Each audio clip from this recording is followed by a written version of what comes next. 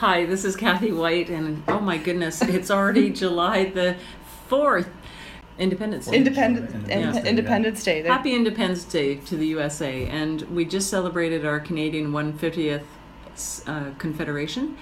And our celebration in Whistler was sunny. There were people out enjoying all the sports and activities, and the beautiful Vancouver Symphony Orchestra concerts in the Whistler Olympic Plaza. We invite you to plan ahead for summer 2018, but of course we have lots of summer to go in here in Whistler and lots of special events that we both enjoy. And Anissa and I have to actually congratulate our guests. I was told what a terrible evening I would have working at the hotel, so I actually slept through Canada Day thinking I was going to have this amazingly challenging night with guests at the hotel, and everyone was very well behaved. So thank you. And thank you for next year.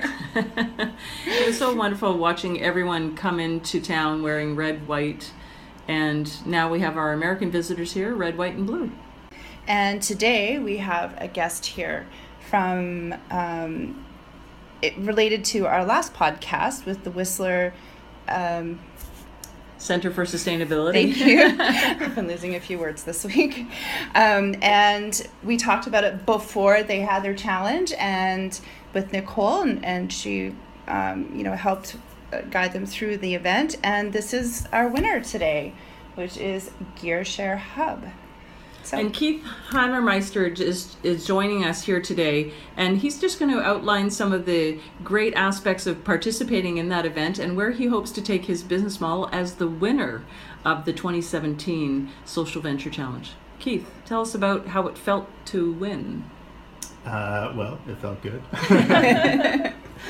It was an interesting experience altogether. It was definitely a lot of value I got out of the whole program. And quite an amazing program to have here in Whistler. So it was really exciting to be a part of it. And from start to finish, it was a lot of good people and a lot of good ideas. And then it was nice to kind of slowly walk through my business idea and go through the process of, okay, this is my idea. And then what do I need to do to make this into an actual business that's going to be successful, and then also having the social aspect of it as well. How is that going to work, and how does that play into a business plan? So that was very interesting to kind of figure that all out, and very exciting to win. And it was a bit of I suppose a nice validation of like how the idea played out in my head, if it was something that people would actually be interested in and be supported of. Well, you also won the People's Choice Award, didn't you? Which is kind of an extra awesome. Extra pat on the back. So that was exciting to get both of those for sure. What was your timeline from beginning? When did you think of this idea to bringing it to fruition? Even though, you're not fully into the business yet, but what's the timeline been? So it was kind of, it's been a long time coming, I suppose. But there's been a lot of different ideas along the way to get me to this one. And then I had kind of been playing around with a few different, going to different business events and stuff like that. And I had heard through one of them about the sharing economy, which is kind of what got me interested in it a little bit. And then through some other ideas I was part of a mastermind group. And through that, one of the guys was starting a marketplace for fishing. So, oh, wow. Yeah, he was doing custom fishing lures and custom fishing rods for people. So he had started a marketplace like that.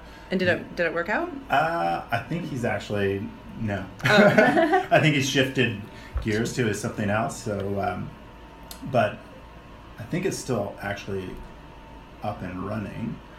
But I don't think he puts too much effort into it anymore. He had a lot of glitches as far as the software he was using and stuff like that. But luckily, I do not. Your website looks great. Thank you. So the website is gearsharehub.com, and we will put a link on our blog post for you to check out and connect with Keith and go through your questions and ideas to share with him about how we'd like to have a sharing economy and the connection between our residents and visitors to Whistler and the Vail resorts, and how you can prepare for your visit to the community and then maybe save some cost by not bringing your gear from the mountain resort that you're living in or a city that you're coming from, and just renting the equipment here and actually connecting with our community residents to maybe find those secret little places or those wonderful hikes or trails or going along the lakes and rivers and finding out some of the tips from the locals. Well, think I that's a find great even part. just like picking your grocery store, like I think we all know we have extra little tips about grocery stores and where to get, like the price of olives at one place is $6 compared to the price of olives is $2. Exact same thing. We're not going to name names. But I think when you get to talk to local people when you're looking for something specific, there's little ticks. I mean, even when I moved here just last August, there's so many little things, like even tips on, like I would listen to people walking by me, it's like, oh, I wish they had a beach. And I'm like, have a beach. So there is so many little things that by just connecting with a local person every time that you're here, because I know that a lot of people do come here multiple times. They don't just come once. They often, once you've been to Whistler, it's hard not to come back. And there's something to learn every time you come. And it's also, like they say, Vienna is two different cities when you're there for the festival. And sometimes even they say three. You need to go in the different seasons. I think Whistler's the same, where it's almost a completely different town from winter to summer. And one of the other things too is Keith was mentioning that the sharing society of rental equipment was happening in the larger cities, but not so much in mountain resorts. And when doing the research for your website and for setting up your business, I know you had a business mentor and had several points of reference to go through to create your business plan and take it further. But I find it interesting that the sharing of equipment actually has started in the cities and is now sort of spreading out to the resort areas. So what was the group that you connected with that is doing sharing of rental of equipment already? In Whistler Or in Vancouver? Or in Vancouver. So there's a couple different companies operating in Vancouver already. So there was ShareShed, who recently got acquired by Leave Town, and there's another one that actually just started up. It's not outdoor gear specific, but it's just basically anything and everything that you can share on their platform. It's I've noticed it a lot in cities, but like I said, I haven't really seen it a lot in resort towns, and I think resort towns are very special place that have that kind of real sense of community, and amongst ourselves we often are like, hey, do you got this, or hey, do you have that, and if we can bring that sense of the community to the people that visit here, and strengthen it within our community as well, that would be a pretty amazing thing. So. Well, it's interesting. We've got ride sharing, like not even ride sharing, car sharing going on in Vancouver, but I'm just realizing we don't see that here. Well, we do actually. So Zipcar is in Whistler, and recently, I think in the last couple of years, just got 2 cars up here. So they just two at the moment. But I'm sure there's going to be plenty. Well, because what's the one that's owned by BCAA? What they all have snowboards on top. I'm not too The sure. snowboard racks. Oh. They advertise that I'm pretty sure they're owned by BCA. It'll come to me later. Concussion brain. Because to me, if you can go and share cars and then go rent that snowboard or whatever it is when on top, it's like the mindset's already there. Yeah, in the for city. sure. And I mean, there's Airbnbs and there's all sorts of different sharing platforms, or like those platform communities where it's people kind of helping out other people, or communities being built online like our Facebook page. Exactly. Like I've never seen so many phones recovered and surprised at honesty. It's the coolest thing ever. Just our little Facebook community. So, and part of this business model is that you're trying to build up your inventory of sports equipment in the Whistler Resort corridor right now. You're going to expand it from there, I know. And so, any particular equipment that you're looking for, like ocean-going kayaks I see on your website, tents, That'll be the first thing I want to rent. Yeah. So where are you trying to source what type of typical equipment first? good question. So still doing a little bit more research on what the most popular and most, I suppose, sought after equipment is. Mm-hmm. But definitely snowboards. Skis are a little tough just because of the adjustments are a little more technical than, say, a snowboard where it's just a small, medium, or large binding. Well, and I had a roommate this winter who was able to adjust my snowboard because I didn't know if I was going to, because I've had a concussion and I've had a hard time with left and right. Yeah. And so he set me up on my board so I could do both. So, I mean, Yeah. for someone who's obviously not a highly technical person, but I mean, so there's just, snowboards seem like they'd be very well Snowboards are suited to pretty that. easy for sure. Skis are something that, unless the person has the know-how as far as adjusting the bindings, they might need to take them to a shop and get them adjusted before they take them out. Mm-hmm. But then, yeah, like for the summer, canoes and camping gear, just stuff to get people out on the lakes. Like we have so many lakes here. That's what I mean. I've thought about moving to Pemberton, but I'm like, it's so nice to have like 5 lakes that Yeah. within like. Well, I live in Creekside, and there's like 3 lakes within walking distance. I've been which is working with, amazing. I'm understanding the temperature difference between both. I'm Yeah. like, I was swimming in Lost Lake, and they're like, yeah, but you haven't been in Needle Lake, so I went to try Needle Yeah. Lake, and I was like, ooh. I've been in you know. Needle Lake. Yes. And I'm sure Me too. paddle boards or SUPs seem to Yeah. be Yeah. For sure, that would be one of the top sports this a summer. big one too. And those are, a lot of them are inflatable too, so that's like an easy thing for people to transport or pick up off someone. So, and then obviously the mountain biking scene is massive here. So mountain bikes and that sort of thing to get people around and get them on into the bike park and that sort of thing. And for winter, it'll be probably like snowshoes and Snowshoes, yeah, skis and snowboards, and kind of like split boards, stuff to get people.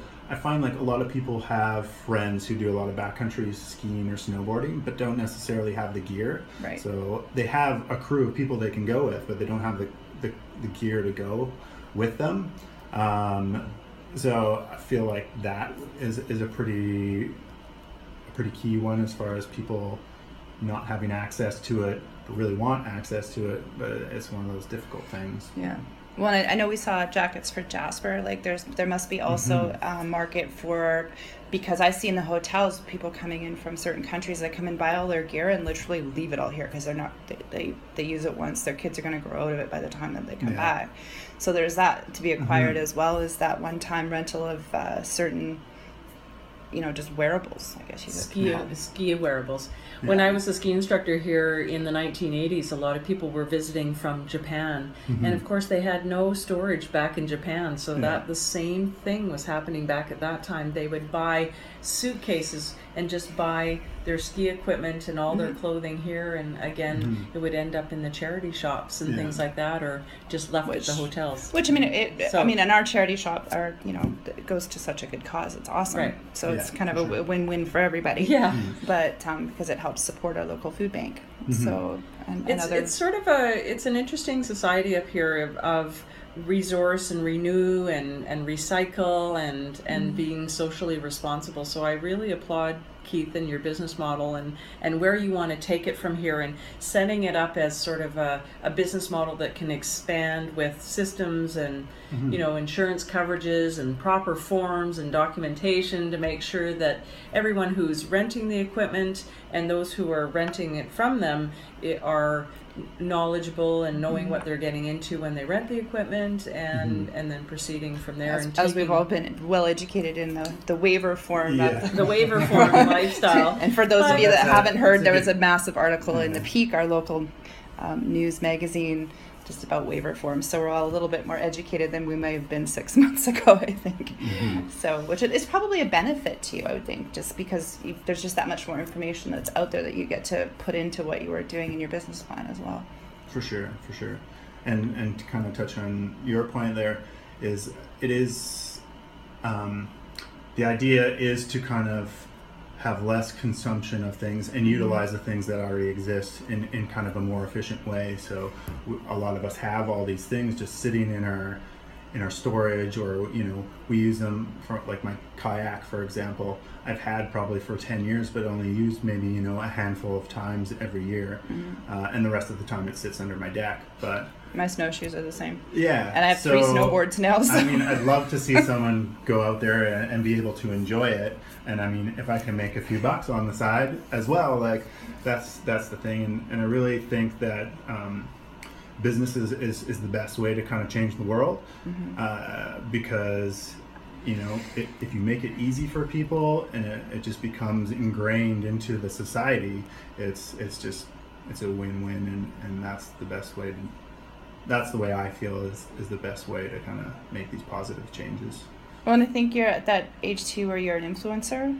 So, believe it or not, you're influencing people of your own generation, and then it's going to trickle down. So it's going to be a win-win for sure. I think it'd be really cool when you have marketing pieces and logos that get attached to the equipment that's being rented out, and then people take photos of it wherever they take it to, and testimonial pages, and just the adventures that these equipment are going to go on instead of sitting in someone's garage. Yeah, for sure. That That's would be awesome. exciting to see. So as we do on our podcasts, we have a life hack. So I'm going to go first this time because my life hack actually has to do with paddleboarding and concussions. So I love paddleboarding, and I was out a couple of weeks ago because we got through the hotel, we get our fan packages, which was awesome. Thank you. So I was able to go rent a paddleboard, and I was quite concerned because I can't get my heart rate up. So they were kind enough to give me a kayaking paddle as well, so I could just sit down, chill out, because the lake that it's on is extremely windy, and I've actually years ago windsurfed on there and had to swim my windsurfing board back. So I kind of knew what I was getting into, and I was able to just chill because I could sit down, catch up with my kayak paddle, get my heart rate back down. So I had a stand-up paddleboard and I had my kayak paddleboard, and that's my life hack. If you don't, and if you haven't paddled stand-up SUP, if you haven't been on one before, it's a balancing act, and it's a lot of work to build those muscles. And I mean, I've taken lessons over the years. I've done, I've built up that sense of balance, but now I don't have the physical fitness I did before. And it's more of because I've got this vestibular damage, whatever, it doesn't want to go away. But I was able to mitigate that by having the 2 paddles. So that's my life hack is, if you don't feel you have the physical strength, you're worried about your balance, ask whoever's renting or whatever, or I have an extra kayak paddle too. Just keep one. If you've got a board that's got the crisscross on it, it just slips under the. So that's my life hack for this past week was doing the kayak down the River of Golden Dreams. Oh, did you? I had family visiting town, and we ended up borrowing 3 kayaks from friends. So Gear Share Hub will be a great next choice when we go to get equipment. And it took me a while to find the equipment. And so we got it down to Alta Lake, and then we had a beautiful paddle down. But the resource of this Gear Share Hub will really help locals and visitors, of course, to find the resources of that equipment, because it took me a couple of days to track down people and find out where they were, find out the shape of the kayaks. And it is one of the most beautiful rivers to glide down. There are some interesting corners. I got to do it in a canoe, and I can't imagine doing it in a kayak. It's amazing. So you can either portage, or you can challenge yourself down the River of Golden Dreams, and it comes out by Green Lake, lovely Green Lake here in Whistler. And you could either take an organized tour, or what we did is we had a vehicle at both ends, and it was just fantastic. So that's my life hack for this week. Awesome.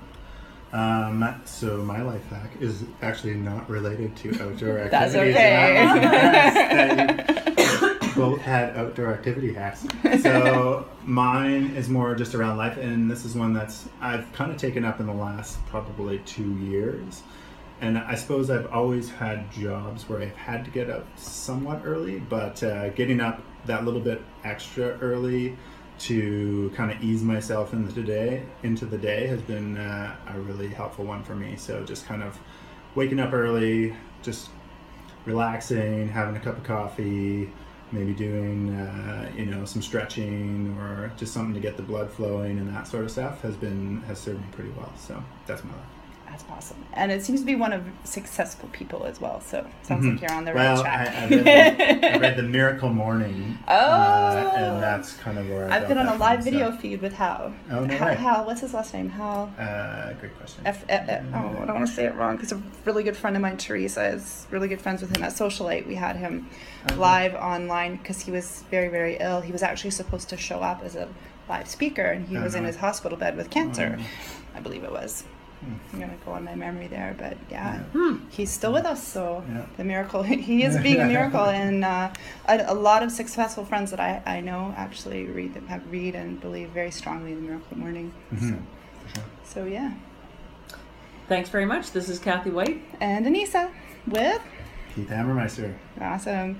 And everybody have a great day and an epic week.